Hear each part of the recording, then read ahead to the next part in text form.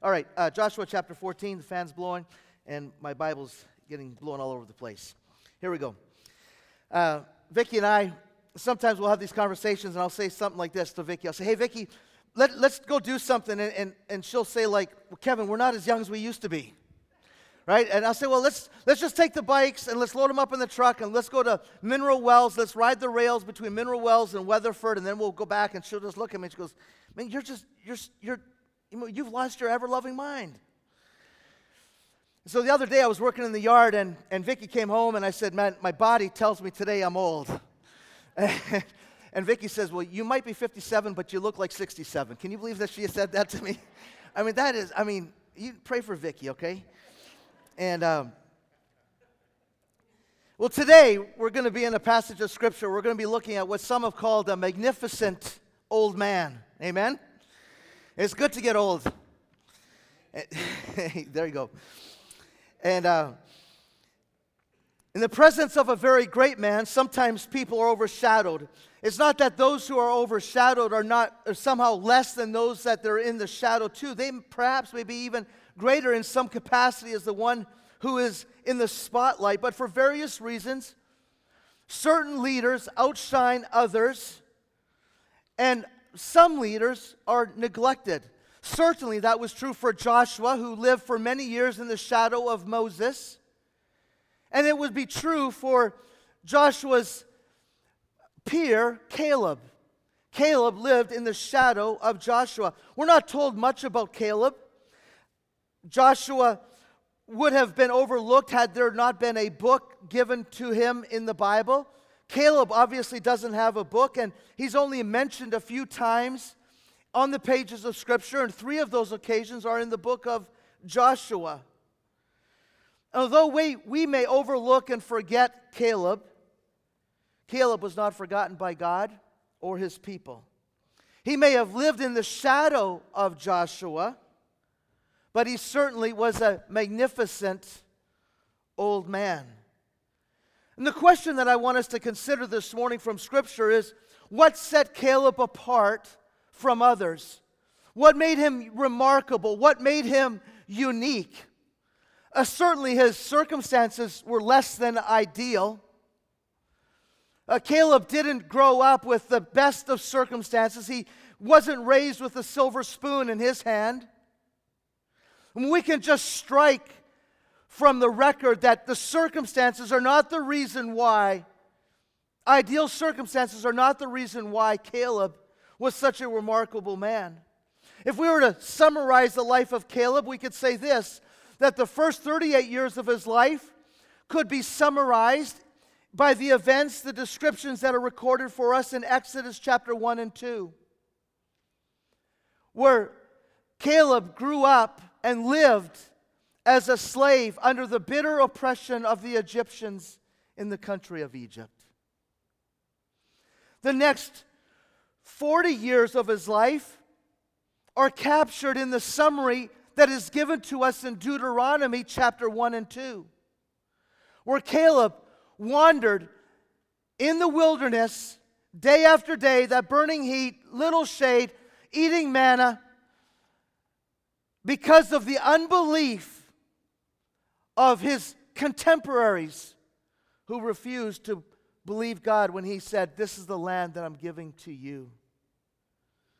The next 7 years of his life are captured in the summary of Joshua chapter 10 through 12, where his life was marked by war and conflict as they conquered the land in which God was giving to them. Caleb's life, hard and difficult, challenging to say the least.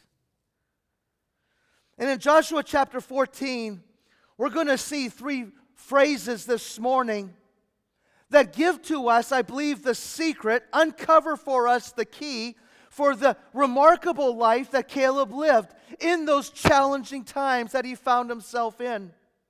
In verse 8, we read of Caleb's testimony, from the lips of Caleb himself, where he says, I have followed the Lord my God wholeheartedly. In verse 9, we're going to read the testimony of Moses as he described, bore witness to the life that Caleb lived. You have followed the Lord my God wholeheartedly. And then again in verse 14, the narrator is going to put a star beside Caleb's life, and he's going to tell us that Caleb followed the Lord, the God of Israel. How do you think he followed him? Wholeheartedly. And here we see the secret of Caleb's life. Why was he set apart? Why did Caleb not just survive those 85 years of his life? Why did he thrive? In part, he followed the Lord wholeheartedly. And I believe this is the challenge of the hour today. This is the call upon the church of Jesus Christ today. What the world needs to know and see today is that those who profess the name of Christ, that we are those who are following the Lord wholeheartedly, that we are fully devoted followers of Jesus Christ. What does it mean to follow the Lord fully?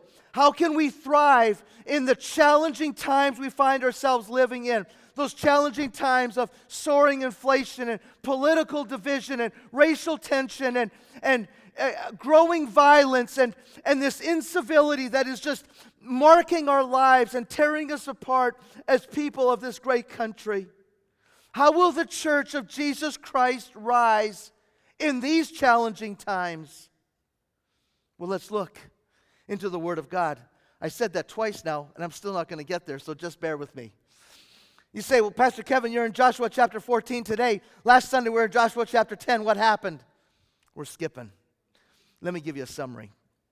Joshua chapter 10 records for us Joshua leading the armies of Israel in the southern conquest of the land. Basically, if you go from Jerusalem south to the southern end of the nation of Israel, the border of the wilderness area, that is the area that Joshua led the armies of Israel to conquer and to begin to possess. Chapter 11 is the northern campaign. You go north from Jerusalem up to Lebanon. That is the area that is covered in Joshua chapter 11. God leading, empowering Joshua to lead the armies to conquer the land. Joshua chapter 12 is a summary chapter outlining the 31 kings that were conquered. Those are those chapters there. Chapter 13 begins the second half of the book of Joshua. The first 12 chapters have to do with conquering the land or taking the land. Chapters 13 to 24 have to do with inheriting the land. Where would the nation of Israel live? And we see, beginning in chapter 13, that the land is going to be allotted by tribes. And the tribes are given the inheritance from the Lord. The first tribe to receive the inheritance is the tribe of Judah. And Caleb heads that list. That's where we find ourselves this morning in the Word of God. And so if you have your Bibles open, let's read chapter 14. We're going to look at verses 6 through 15, and we're going to look at the life of Caleb. Now the people of Judah approached Joshua at Gilgal, and Caleb, the son of Jephunneh, the Kenizzite, said to him, "You know what the Lord said to Moses, the man of God, at Kadesh Barnea, about you and me. I was 40 years old when Moses, the servant of the Lord, sent me from Kadesh Barnea to explore the land, and I brought him back a report according to my convictions. But my fellow Israelites who went up with me made the hearts of the people melt in fear. I, however, followed the Lord my God wholeheartedly. So on that day Moses swore to me, the land on which your feet have walked will be your inheritance and that of your children forever, because you have followed the Lord my God wholeheartedly. Now then, just as the Lord promised, he has kept me alive for 45 years since the time he said this to Moses, while Israel moved about in the wilderness. So here I am today, 85 years old. I am still," this is a great, if you underline your Bible, you got to need to underline this verse, right? This is how we grow old gracefully, right? I am still as strong today as the day Moses sent me out. I am just as vigorous to go out to battle now as I was then. Now give me this hill country that the Lord promised me that day. You yourself heard then that the Anakites were there, and their cities were large and fortified. And look at this. But the Lord, what? What does it say? Okay, let's say it again. The Lord what? Helping me. I will drive them out just as he said. Then Joshua blessed Caleb, son of Jephunneh, and gave him Hebron as his inheritance. And so Hebron now has belonged to Caleb, son of Jephunneh, the Kenizzite, ever since, because he followed the Lord, the God of Israel, wholeheartedly. Hebron used to be called Kiriath Arba, after Arba, who was the greatest man among the Anakites. And then the land had rest from war. All right? So let's take a look at what God has to say to us here this morning. You say, how do we thrive in challenging times? How do we follow the Lord wholeheartedly? Let me give you 4 words that describe Caleb's life and lessons that I think apply to us today. Number 1, courageous convictions. Courageous convictions. The first way to thrive in challenging times is that we must courageously stand on our convictions. Right? Caleb, in verses 6, 7, and 8, goes to Joshua and reminds them of what happened at Kadesh Barnea. If you're taking notes, you may want to jot down Numbers chapter 13 and 14. That's where Kadesh Barnea happened. And if you remember from your Old Testament, Kadesh Barnea, Numbers chapter 13 and 14, Moses selected 12 leaders, one man from each tribe, to go into the land that was promised by God and to spy it out. And for 40 days they went into that land and they spied out that land. They noticed the produce and the abundance of the land. They noticed the fortified cities and how strong they were. They saw the people, their size and their significance. And they brought back their report, and the majority spoke first. Both verse 8 of chapter 14 and Deuteronomy chapter 1 verse 28 tell us what happened when the majority spoke. The majority report said this, they gave the reports, and the effect of that report was that our brothers made our hearts melt with fear. They spoke, but they didn't inspire faith. They raised fear. The land certainly is bountiful. Look at the bounty. We brought a sample here. It is bountiful, as the Lord said. But, I have a friend who says this, anything that comes after but is always a sin. But, the cities are fortified. They're impregnable. We can't conquer them. The people are giants. We're grasshoppers. We don't stand a chance. And the hearts of the people melted with fear. But notice what the Word of God says. Verse 7, Caleb speaking to Joshua says, I brought him, that is Moses, back a report according to my convictions. You say, what was that report? Well, that was the minority report of Joshua and Caleb. And Numbers chapter 14, verse 9, give to us that report. And what did they say? They said their protection, the minority report said their protection is gone. The Lord is with us. Do not be afraid of them. Now think about what they said. They said, listen, the land is bountiful. The cities are fortified. The people are great. But the Lord, they have no protection. They have no defense. The Lord is with us. The Lord, the one who brought us out of Egypt. The one who, when we faced the Red Sea, made a way through the Red Sea. The Lord who met up with us at Mount Sinai. The Lord who has been feeding us every day manna from heaven. The Lord is with us. Do not fear them. Caleb possessed conviction and he acted courageously. You say, well, what kind of influence did he have? Well, Numbers chapter 14, the people heard the minority report, and know what they did? The Bible says that they picked up stones ready to stone Caleb and Joshua. Caleb and Joshua didn't recant. They didn't retract their statement. They remained resolved and steadfast. Caleb stood for his convictions. Let me ask you a question this morning. Do you have convictions that shape your life? Convictions that you're willing to stake your life on? Do you have a conviction about who God is? And is your conviction about God, is it shaped by Scripture and not what I call Hobby Lobby theology? You know, the little quaint sayings that we put up on our room, up on our walls. You know, God helps those who help themselves. Or is your theology shaped by the Word of God? Do you have a conviction about the Word of God as a revelation of God and as our final rule of practice in life? Do you have a conviction regarding the Word of God? Do you have a conviction regarding holiness and purity and how life ought to be lived? Do you have a conviction, as we see being challenged right now again in our country? Do we have a conviction about the sanctity of life? And when life begins, does it begin at conception in the womb, or does it begin sometime later? When does life begin? Do you have a conviction? And while we're at it, do you have a conviction of what is a man and what is a woman? See, we need to have convictions in these challenging times.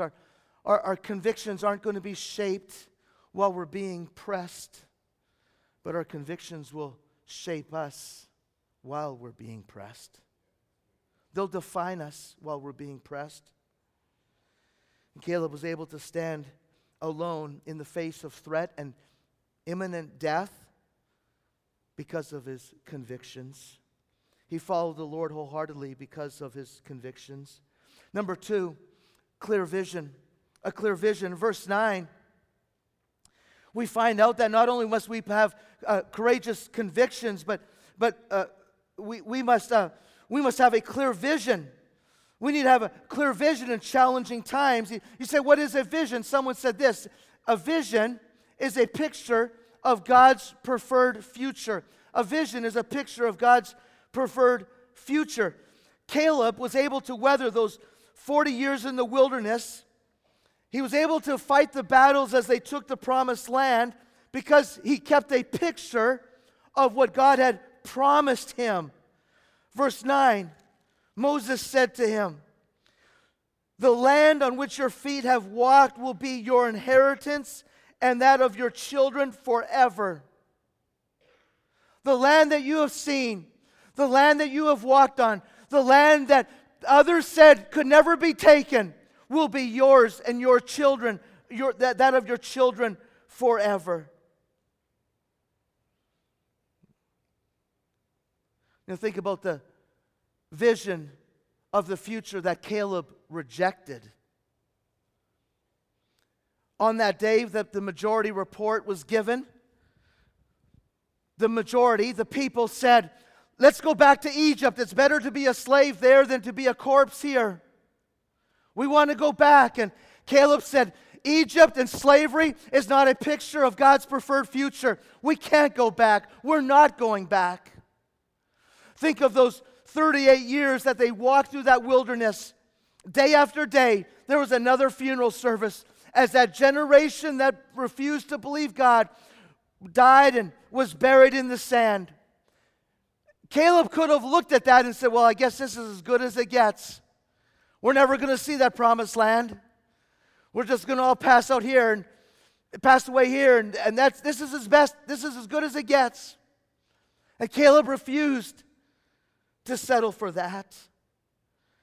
I imagine that there may be some here who find themselves either longing for Egypt or settling for the wilderness and settling for a barren and fruitless life. There's no joy. There's no fruit. There's no zeal, no hunger for God. All there is looking back to the world with affection and saying, "Well, if I could just fit in with the world, if I just belong with the world, that's when life is good." And Caleb refused to settle for that. Joshua 7, you remember what happened there at Ai? when the people were defeated at Ai because of Achan's sin. Do you remember that? And Joshua cried out to the Lord and said, "Oh Lord, why did you ever bring us here? We should have just settled on the other side of the Jordan. We could have just lived on the edge of the promised land. That would have been good enough." Caleb didn't even want just the edge. He wanted to go into the promised land.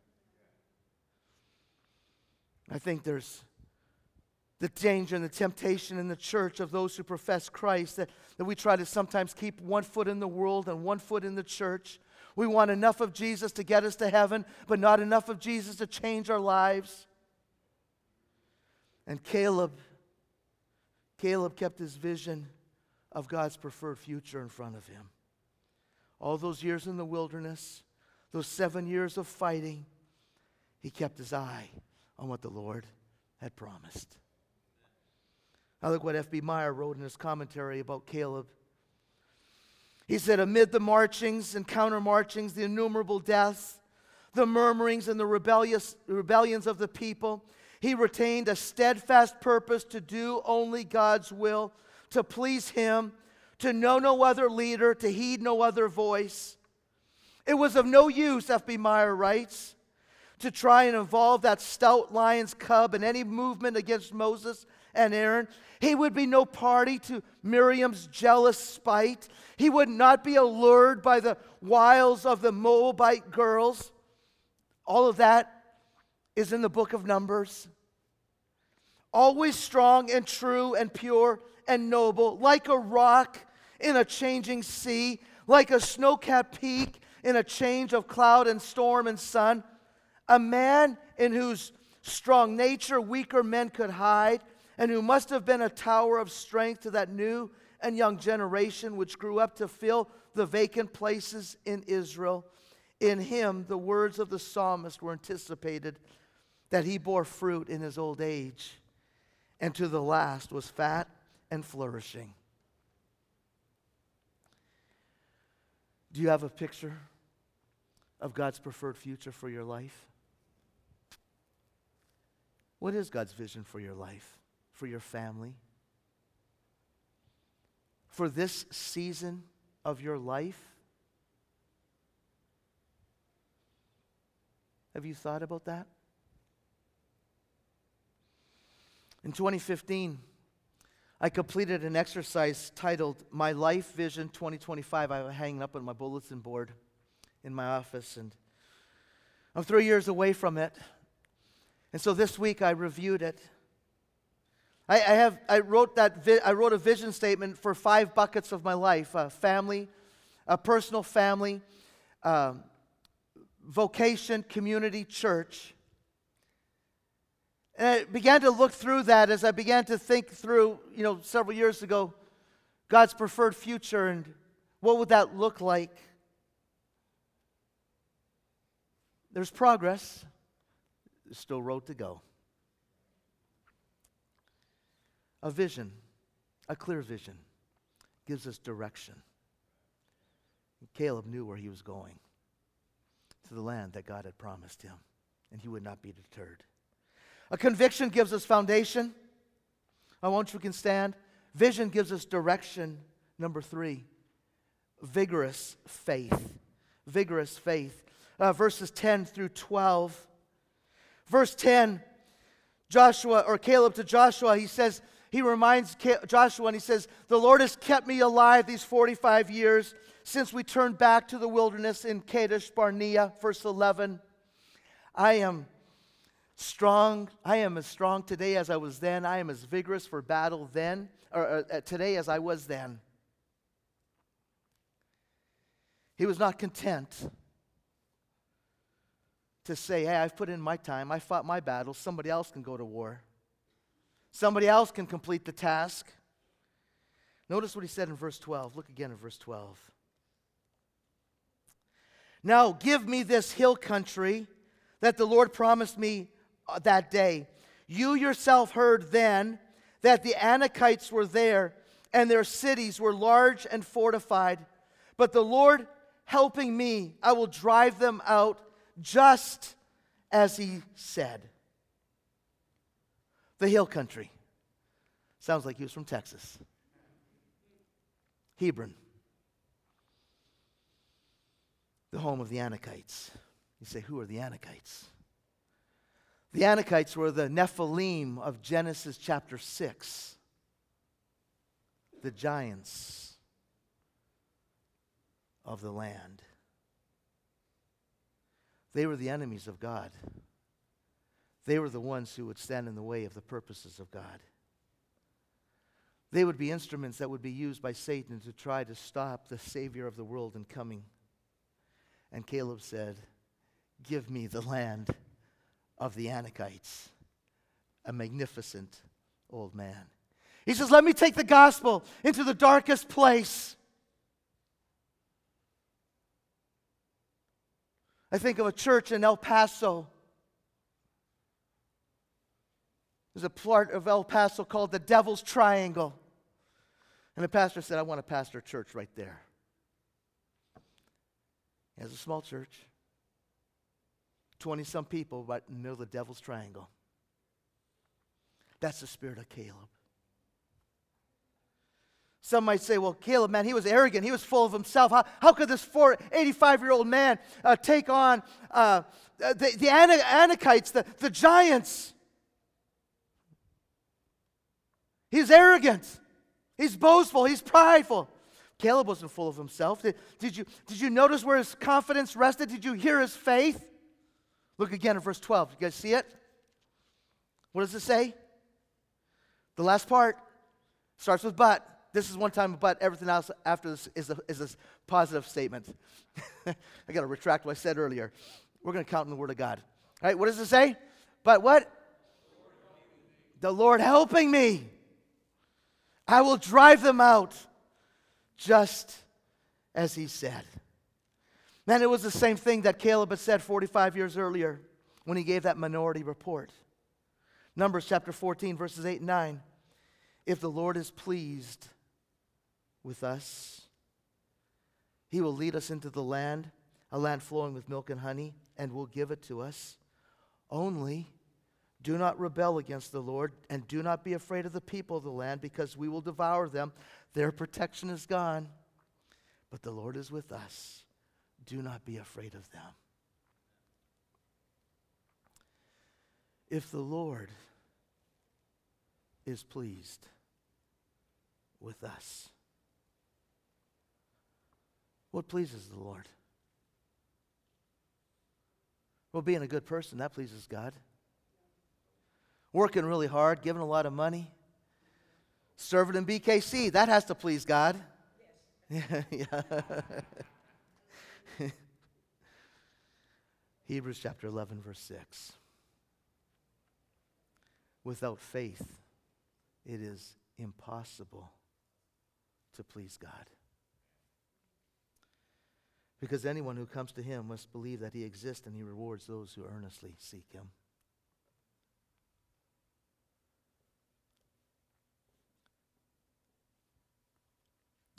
Saving faith. Faith is what saves us, not our works. It's what we read in the scriptures this morning.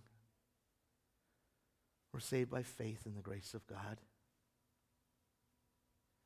If you're counting on anything other than the grace of God through the work of Jesus Christ, it's not saving faith. The only way that we can be saved, the only way that we can please God is by faith in Jesus Christ. And Colossians chapter 2 tells us that in the same way that you receive Christ, now walk in him. How did we receive Christ? Starts with F. And how are we to continue walking with Christ? By faith. I'm not sure you guys are convinced. It's kind of weak. Listen, self-confidence doesn't please God. In fact, the Bible says that God opposes the proud but gives grace to the humble. Networks and personal connections, helpful, but they don't impress God. The majority report was wrong. Resources, what we can amass and conjure up together. God's not dependent upon that. Faith. Caleb's vigorous faith, that's what pleases God. And as I said the past couple Sundays, that faith is choosing to live every day as though what God has said is true, regardless of my circumstances, regardless of what I feel, regardless of the opinions of others. Caleb was living that way. With God's help, I'll drive them out. And so the question that we have to ask ourselves, what is God calling us to do? Where is God calling us to position ourselves? That Pastor in El Paso, give me the devil's triangle. Where has God placed you? What is God calling you to? Henry Blackaby, I agree with what Henry Blackaby said, that following God will lead to a crisis of faith. If the direction is the easy way out and doesn't require faith in God, it's probably not of God. So how is your faith being stretched? Where is God stretching your faith? Area of giving? Area of serving? Area of obedience? Leading in your home? Leading in your workplace? What is God calling you to do? Faith. Vision. Conviction gives us a foundation. Vision gives us direction. Faith gives us energy. Gives us strength. Number 4. Steadfast perseverance. Steadfast perseverance. Verses 13, 14, and 15. Joshua blessed Caleb and said, okay, Hebron in Judah is your inheritance. Verse 14, notice what the Word of God says. So Hebron has belonged to Caleb, son of Jephunneh the Kenizzite, ever since, because he followed the Lord, the God of Israel. How? Wholeheartedly. If we're not careful, we're going to miss between 13 and 14 what actually took place. If you write in your Bibles, you might want to write this reference, Numbers chapter 15, verses 13 to 20. Just write that in between verses 13 and 14, because that's what happened, right? We go from, here's the land, Hebron has belonged to Caleb ever since, and we miss what happened. Well, what happened was Numbers chapter 15, verses 13 to 20. And what happened there was that Caleb went to Hebron and he drove out the Anakites, and there were 3 of them that were named there, 3 leaders, 3 tribal warriors, these giants of the land. This 85-year-old man drove out the giants. He didn't shy away from the challenge. He persevered until he took the land, and the land has belonged to Caleb. Hebron has belonged to Caleb ever since. Raymond Edmond, the former president of Wheaton College, is quoted as having said, "It is always too soon to quit." Always too soon to quit. That's good for a football team, right? Always too soon to quit. And we need to notice this. Right? You guys still with me? Yeah, I have a few more minutes.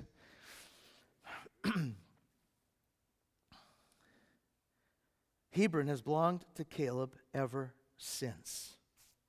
That wasn't said for all the other tribes. In fact, when you go over to Judges chapter 15, verse 63, the last verse of chapter 15, people of Caleb's own tribe, look what it says in verse 63. Judah could not dislodge the Jebusites who were living in Jerusalem. To this day, the Jebusites live there with the people of Judah. They couldn't do it. They didn't persevere. They quit too soon. When you go to Ephraim in chapter 16, it says Ephraim could not dislodge the Canaanites, so they lived among the people. When you get over to chapter 19, verse 47, the Danites, the tribe of Dan.